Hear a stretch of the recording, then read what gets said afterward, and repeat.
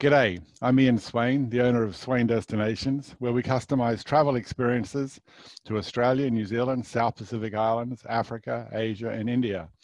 And welcome to another episode of G'day with Ian Swain. Today we're heading to Zambia and Madagascar in Southern Africa to speak with the owner of Time and Tide Africa.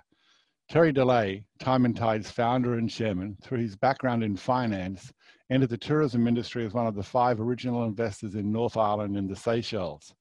His passion for travel and boyhood dream to preserve a place in the bush and a place on the beach led to the creation of Time and Tide as a leading luxury safari company in Zambia and Madagascar. Time and Tide is truly a luxury brand that stands for long-term responsibility to do good and to preserve some of the world's most beautiful places. I had plans to visit the 4 properties earlier this year, but obviously couldn't. So here's the next best way to enjoy it. So welcome, Terry. Well, thank you, Ian. And I'm sorry you couldn't visit. So as you say, maybe this is another way to get there. It is, yeah, it'll whet my appetite. And as soon as we can travel again, we'll be down there. Terry, of all the destinations in Southern Africa, what drew you to invest and preserve parts of Zambia and Madagascar?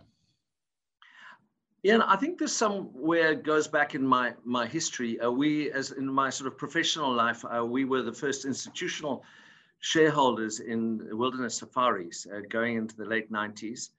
And through that, we were showcasing this natural beauty of the savanna parts of Africa that were close to Southern Africa, Botswana, and so on. And given that we were private equity investors, we ended up selling out of these things, and we kept a reasonable contact. I would always talk to everybody that I knew in these industries and say to me, tell me your favorite place, and I would try and travel. And in my mid-40s, I found a break in my work life that kind of got me to say, well, here's my chance. Let me go and do this. So I learned to fly. And a helicopter principally, and I went like nuts for it. And I still continue flying, and I flew the rivers and the beaches and the coastlines, and by the time I followed the big rivers, I fell in love with Zambia. And in the lower Zambezi area of Zambia, it's it's an oyster, it's a romantic gem of a place. You've got national parks on either side, and I was quite taken by the lower Zambezi. And it's a place where the big animals are, big crocs, big elephants, and what I really truly enjoyed about it was you just had to be there. You didn't have to kind of go on, you didn't need to get into a vehicle or anything like that. So I'd fallen in love with Zambia and said, all right, I'll find a little place for a family house in Zambia. And as I got to know Zambia more and more, we saw the opportunity of growing our safari business and safari experiences throughout Zambia, and it's truly a special place.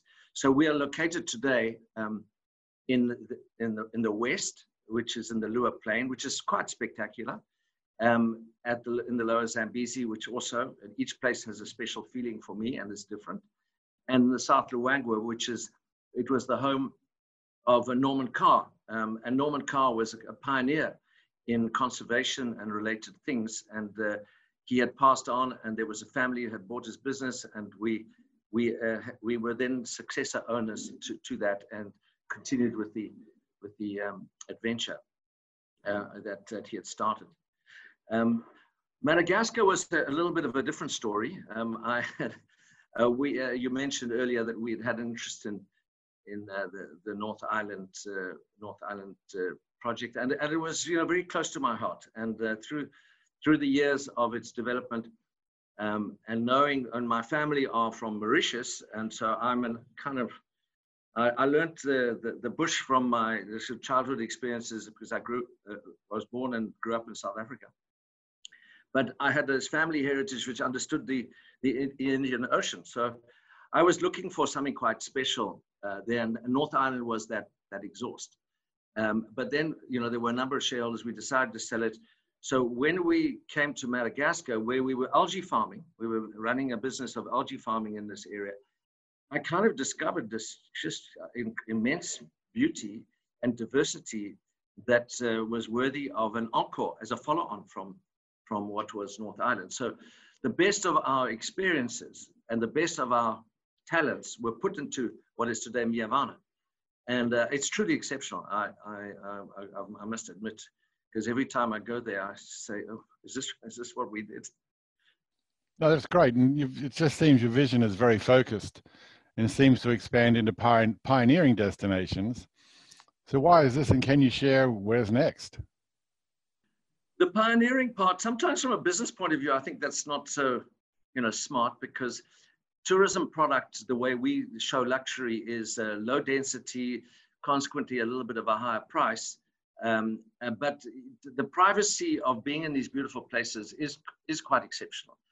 I think that, and these products were chosen by, sort of the natural extension to our passions and our travel experiences. And of course, there are many, many beautiful places in the world. So I try and see the best in each. So the pioneering part is, yes, unfortunately, a bit of what we've done. We've been first in some of these places, but truly, are we first? We are just showcasing what was there before us and really, shining it up. And to answer the question of what's next, well, it's an interesting juncture, because while this Corona COVID has been going on, we've suffered is not the word, because just the doors came down. Borders are shut. We've got a lot of people employed, and we had to deal with these issues. So amongst the things that we did is look to look to the horizon a bit and said, what else should we be doing? So we've been invited and participant and thought of quite a few new areas, but really to build around an adventure luxury business, which has got travel and wild places in it. So there are a few on the menu, but I can't say to you that there's one that we could sell to you tomorrow. Well, that's great. The in Zambia, you mentioned you've got the 3 camps in 3 different locations. Can you elaborate a little bit more on what the draw for these locations were, and what's unique about these locations where Time and Tide has the camps? Yes. So let's work from, if you're looking at the map, from sort of right to left. So the South Luangwa Valley is it's a Kalahari Sands Valley. The Luangwa is probably 800 kilometers long, if not, I'm not so sure. And it's nowhere is it damped. Nowhere is the river being interrupted. It's in the valley, the South Luangwa Valley, which is essentially a break off from the Great Rift Valley system geologically. And it's got a great history, paleoanthropologically, if that's the word. We find things there that show that there was human life there a long time ago. The river is in this, that runs through the Sand River, so it meanders quite nicely. And it's a place where you've got big plains. So the river is full of hippos, concentrated hippos, consequently crocodiles. You've got great plains game. And so it is really beautiful, from birds to, it's no longer, unfortunately, got any rhinos. I think the 70s they put paid to that, or by the 70s, it was pretty much the end. We found some old movies, by the way, of Norman Carr, where there are rhinos kind of running around. And in fact, on the site of the Chinzombo camp in the South Luangwa, that was so the rhino anti-poaching center going back those years, but they didn't win that battle. But ultimately, it is a great natural phenomenon, great game, beautiful. It's really completely stunning. And of the people that were influencing me in saying, when I was asking them where are the great places, and these were the kind of spiritual founders of the wilderness safaris business, I said, where are the great places, wildlife places? They would talk about the South Luangwa. And so that was an extension to something that we started the Lower Zambezi. But it is truly beautiful, and every time I go there, I just I revel in it.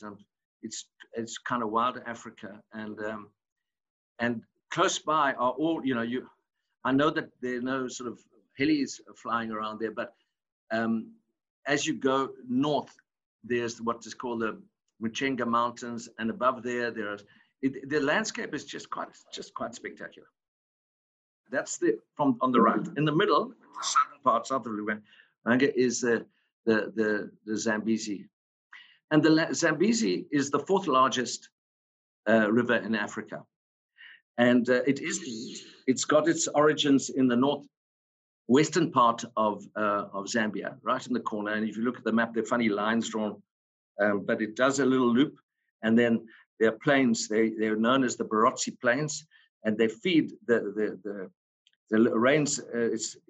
North of it is the Congo, and this water collects and comes down and congregates, and then gets to the Victoria Falls, and then onward down to the lower Zambezi, and it finishes out on the east coast of Africa in Mozambique. But the part that's really quite exceptional about the lower Zambezi is, as I mentioned earlier, is on either side of the river in that about 200-kilometer stretch, there are national parks. And so consequently, you've got these just incredible vistas, lots of water, and it's just to me, it's really stunning. And what we try and do is twin often the lower Zambezi with the South Luangwa, which they're different. This is a giant flowing river all year round, and it's majestic.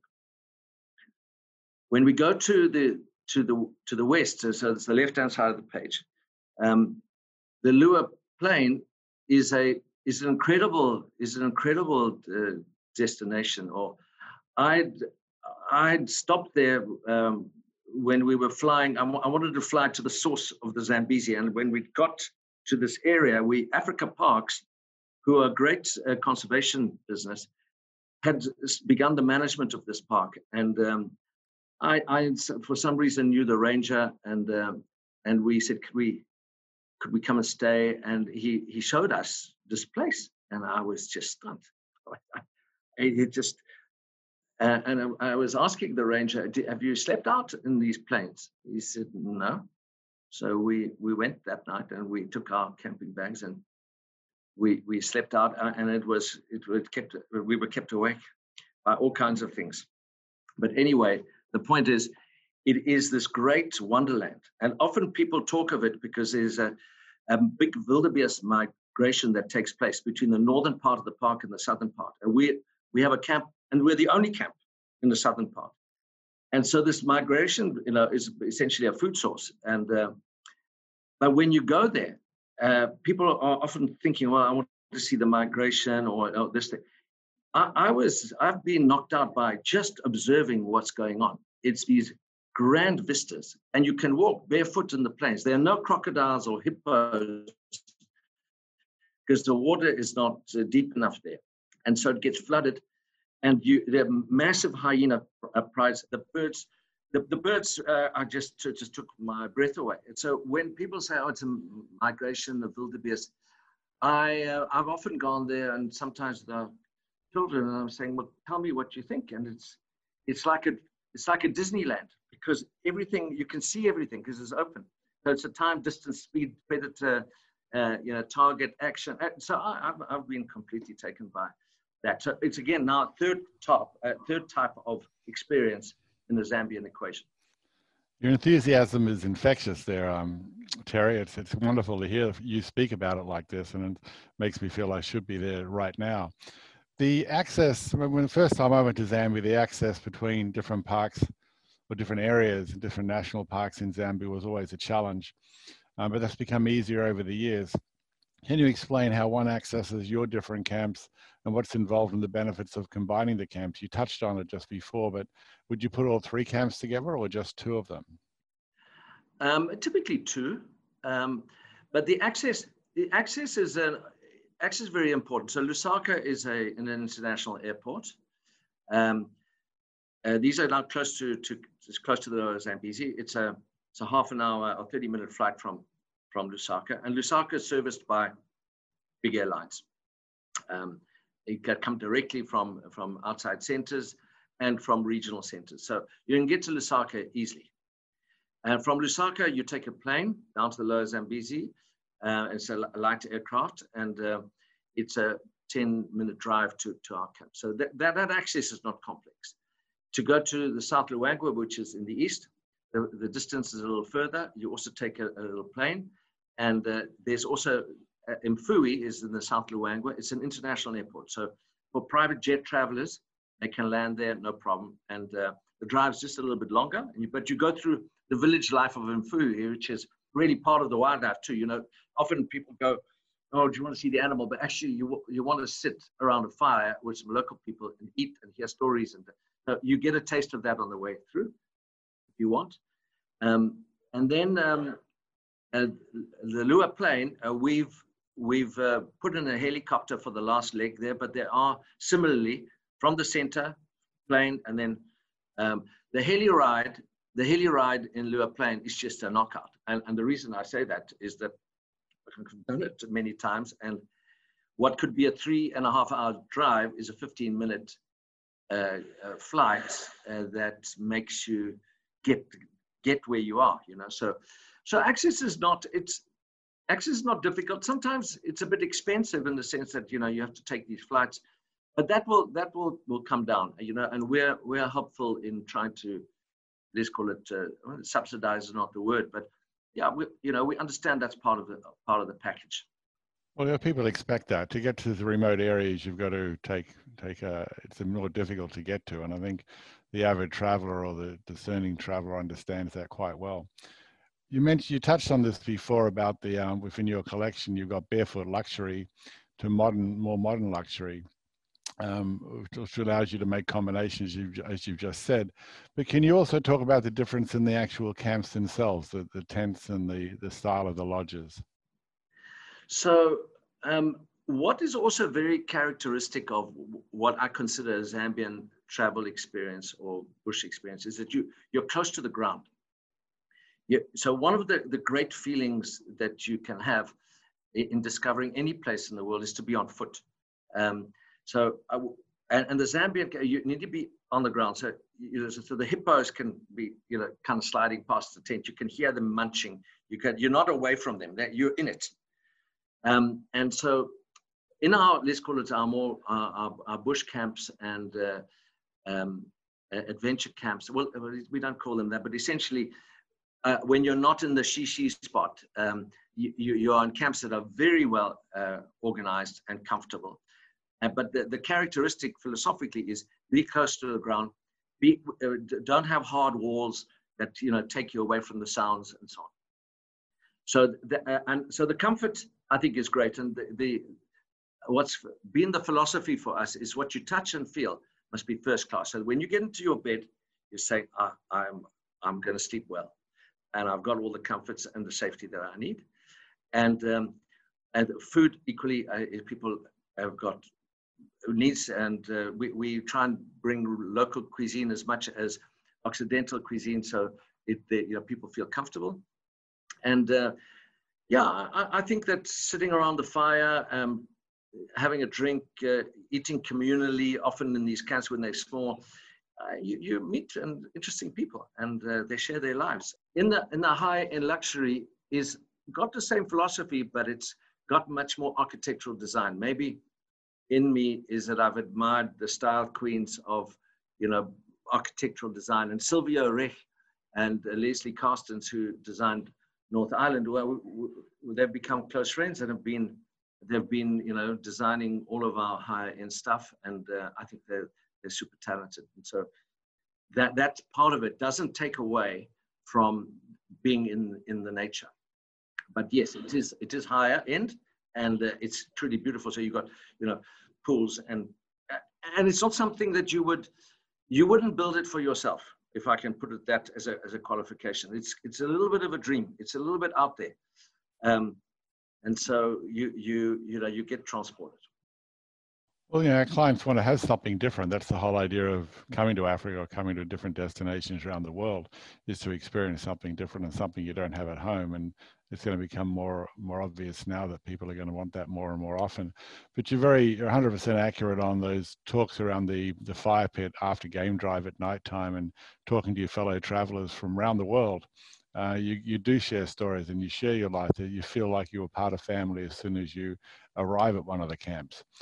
I read also about the sleep out safaris you offer, and you mentioned that your first encounter with the plains was a sleep out.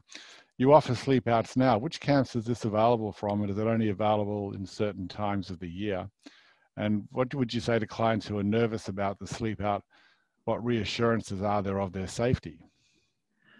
So I think part of the sleep out is maybe you have a whiskey more than you should, and you'll sleep well. And you will hear, animals waking you up. And I think it's part of the adventure, personally.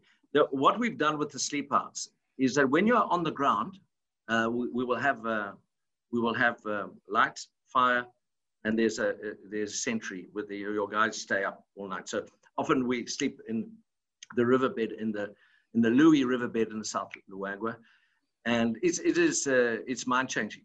A lot of people. They're not sure what they're getting into, but when they finished it all, they say, "Oh, that was fantastic." So if they feel uncomfortable, they can, truly uncomfortable and saying, "Look, I'm going to get freaked out here." We will take them to a camp. We've got all the support vehicles around, and we'll do that, or we'll make sure that they sit around the fire and drink whiskey all night. Depending what they want to do. So. I think that in the other areas, what we've come to use now is these suspended tents that they're off the ground, and it's not the same. It's not the same dimension of you're not on the ground. You don't think something is going to come into your foot or anything like that. So I'm exaggerating. I think that. But they are, and in the Lua Plain, we use them. So it's essentially 4 or 5 foot off the ground. It's one of these kind of stretched tents. I think there are pictures about them in our brochures. And but yes, I think it's really nice to do it. But you don't have to, Well, it reminds me of the tree houses they have in Southern Africa now in some of the camps, and they've become very popular. You just got to get over the initial fear factor, and once you do, you have an incredible experience. And also, it's quite romantic for honeymooners to go out there and be alone in the wilderness like that.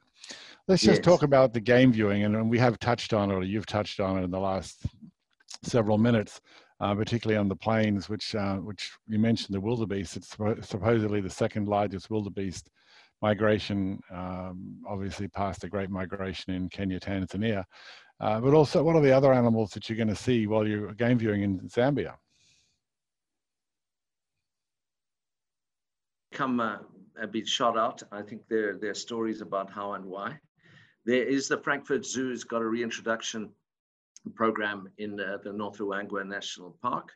And so I think there will be regular kind of onward reintroductions. But that's the one that's, but otherwise everything else. And then you're also going to see quantities that are different because there's just scale that is different. It's not like the Sabi Sands, which is, the animals, you can see them all, but not in the same numbers, but every place has got its story. So I think that from the mammal count, from the Kafue National Park, it has more mammals than any other national park, I think, in Africa.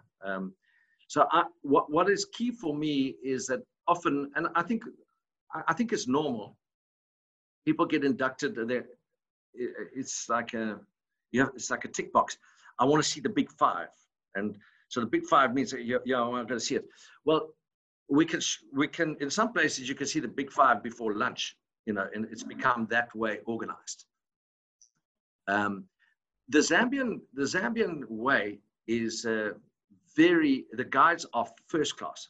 I have the Zambians that they're very well trained. They've got a great manner of showing and talking and gentle.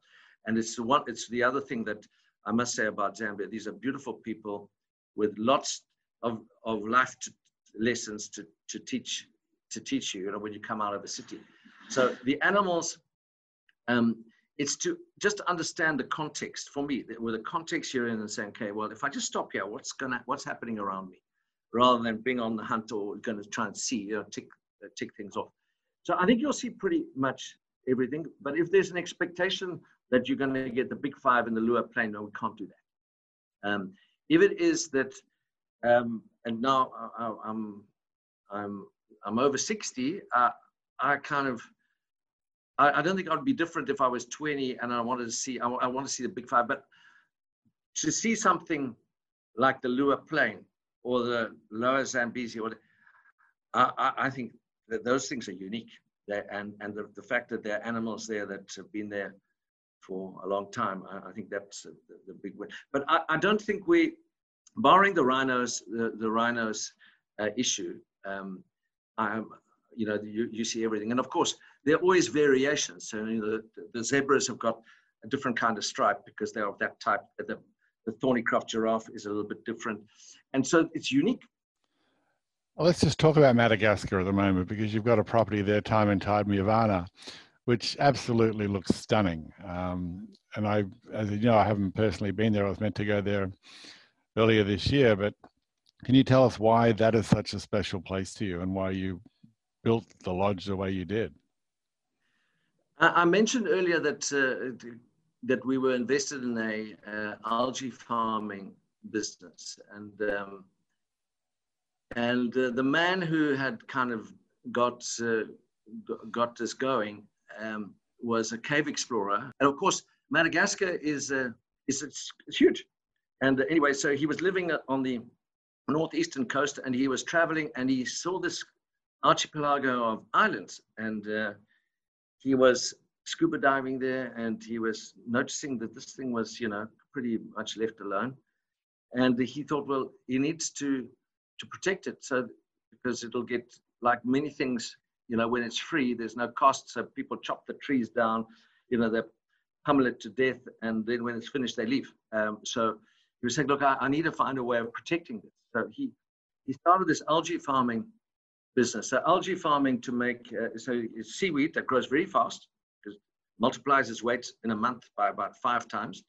And then it gets dried and then processed and sent to the people that work with biopolymers and so on, which, goes into your food, into all kinds of, kind of products. Anyway, so he was doing this, and we had invested in this business, and we were starting to get worried. Well, when I got there, and we were starting to see there was all kinds of issues with the algae farm. We were starting to notice parasites. Not parasites in a bad way. It's just that they're inhibiting the natural propagation of the algae. And so it was retarding it. And so the yields were starting to drop. The independent farmers were not getting, the money that would, and they started predating on the place, chopping the trees down, digging stuff out the forest. And I was getting quite concerned about this. And I said, look, we need to protect this island. And so we said, okay, well, how do we do this? And we said, look, if we can secure some land rights that give us some security of being able to invest in here, we'll do that. So we went about that, and we turned all of these algae farmers into construction workers, and we built this place. And it was just an incredible journey, because was completely beautiful. So you had, of the sort of 9 islands in the archipelago, there's one which is a significant nesting site for terns in the southwestern Indian Ocean. So you get from May to kind of July, you get 90,000, they just come. And we were seeing turtles, a lot of turtles laying their eggs, and we were seeing, listen, we better take care of this stuff. So we set about a ecological restoration.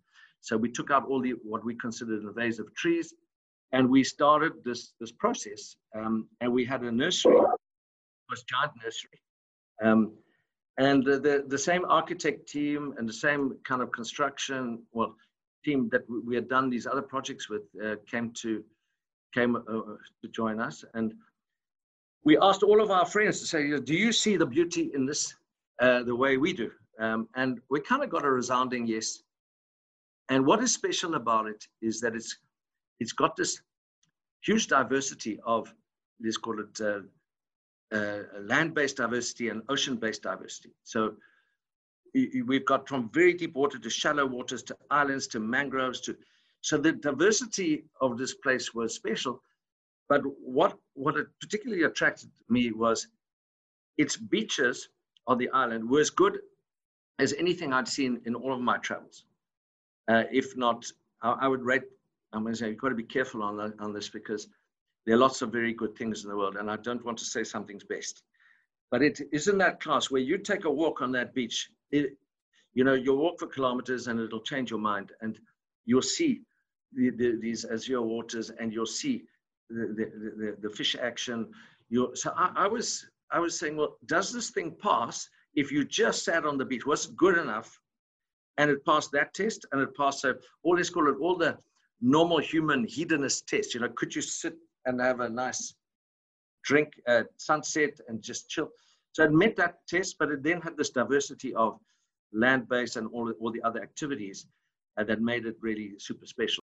I think it's fantastic that your vision or your views or your focus on conservation grew a resort out of that, and by saving the algae farm and etc. So it's really great to do that. And I actually just last night on the television watched a documentary on Madagascar, which showed those beautiful caves, and they're some of the largest underwater caves in the world, if not the world. And they had diving down there, so it could have been your friend taking pictures of it.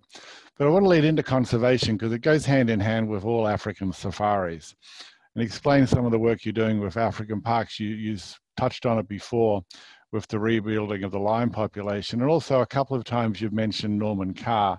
I know how important he was, but perhaps in your words you could explain what he brought to the world, or how he helped save the world for us. Yeah. So Norman's history, he was the ranger in, let's call it, I suppose in the 50s, in an eastern part of the western part of the country. And he was made the warden of what was like a new park, which is in the South Luangwa area. And he had a view that the communities needed to see value.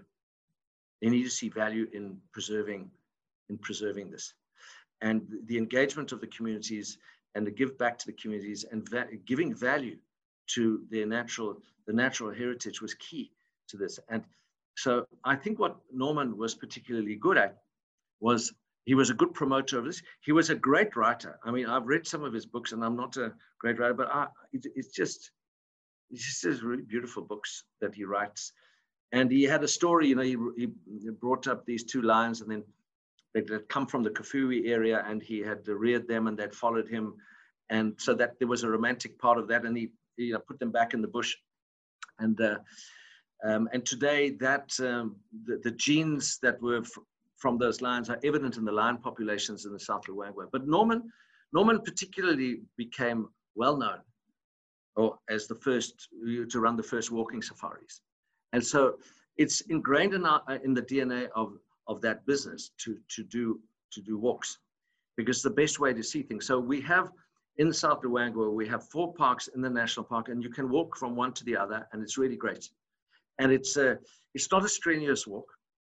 But when you're on foot, and there's an elephant, you size things up a little differently. And so I think there's something really respectful about appreciating the little things. You're not trying to challenge an elephant or in their land. So it's a very special, it's called a culture. And all of the guides that we have there have been in the history trained on, and some of them are still can tell you stories about Norman. So Norman had a big role. He also, I was talking to another well-known safari man, and he said, no, a long time ago, he'd asked Norman to come and set something up like that for them in Kenya, but it didn't take root. So I think that there's a great history in Norman's commitment, or there's great stories in Norman's commitment to conservation and tourism. And of course, tourism, and it goes back to this conservation thing. And I think this deals with the natural world at large. If we don't give value to this natural world that we are endowed with, it'll get eaten. We have to give value to these things so that we protect them. And I think that the great conservation organizations of the world, and I was really taken by speech that I'd heard in Uganda, in Rwanda, by the head of the Conservation International business, and he articulated this as very, very important. And so I think that how do you give things value, and so you go into the business economics of nature. And one of the most important things to me is people live in these very remote places and they live off the land. And how do they give value to they've got to monetize this in the kind of modern world, because you need money. I mean, it's like the universal language. So what we think is really good is that tourism has got massive multipliers, and it's the one that gives more jobs, and long term will be the business that gives this value that I talk about. And so I'm a believer in it. And I think that many countries all over the world have understood what tourism has done to their economies. And I think these African, or for that matter, it's just limited to Africa, these wild places need to be protected because they'll otherwise get eaten, would be the wrong word. But yeah, they'll get degraded. Yeah, no, and it's wonderful that yourself and other lodge owners and safari outfitters are doing the right thing and investing back in. And you're right, tourism amounts globally for 1 in 10 jobs in the world. And it's actually more in Africa. It's more like 1 in every 6 jobs are related to tourism. So it's a way of giving back, and the conservation comes out of that. You mentioned the walking safaris, and the first time Linda and I went to Africa, we went to Zimbabwe and did a walking safari, and came across a herd of elephants, and they gave us a little fake charge, which was interesting, and adrenaline rising very quickly because that was our first experience. But since then, we've done several walks in different places. I'd like to talk about, over the last several months, Africa is such a big community and made up of hundreds of different little communities around there, of which your lodges and your camps are communities. I'm hearing wonderful stories of how the communities have banded together during the time of the pandemic. And I wonder if you could share one story you've got of one of your communities banding together and doing something good. Wow. I'm not going to do this justice, but what I can tell you is that in this shock that we endured, and so if we just talk about Zambia and, well, I suppose Madagascar too. So in the middle of March, we kind of thought hard about this and said, we're not going to see a customer, not for 6 months, and we don't think we're going to see a customer for the rest of the year. What are we going to do here? And so we talked to all of our seniors, and we came to this conclusion. It was quite harsh, and so we explained for those people who were working with us and were housed and fed, they could take salary cuts. But it was deep chopping. But there are others who needed to go home, and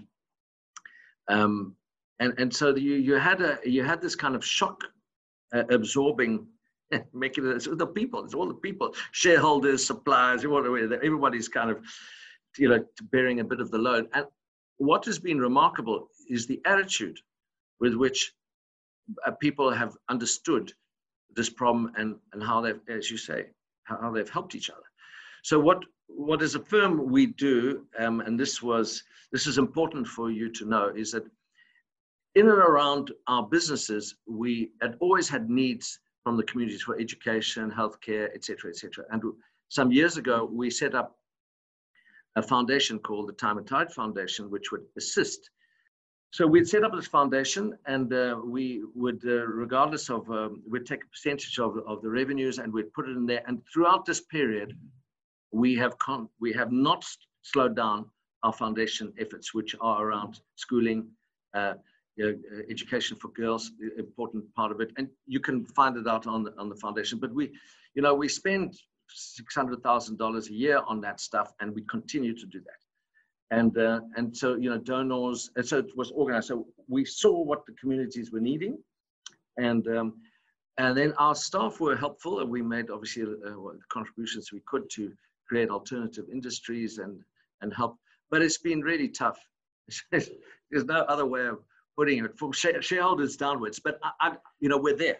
So we'll get through this. Well, you're open again now. The borders are open, and you're accepting guests from all around the world. And we've actually got a special where we combine your camps with a visit to Livingstone as well in the south part of Zambia. So you get the Victoria Falls aspect as well. So you can check out our website for that. But Terry, I'd just like to thank you for spending so much time with me this morning and talking about your vision, your focus, your passion, obviously. And I said it's infectious how your enthusiasm comes across. And I just really can't wait to get down there and visit the camps and have a gin and tonic or a whiskey or maybe do the sleep out with you again. Yes, and Ian, I think that for us, what I think is particularly special is that when you get there, you can let go, and we'll show you. We'll show you this part of the world, and make it understood where you are in the world and why it's relevant and so on. And of course, one of the most important parts of travel is this kind of these feelings that you get. And I do think that we are in that business of let's call it luxury, but luxury in a grounded sense. See these communities, see these places, be richer for it, and return rested. No, that's exactly what we're looking for. So I can't wait. You whet my appetite even more, and we'll see you soon. Thank you.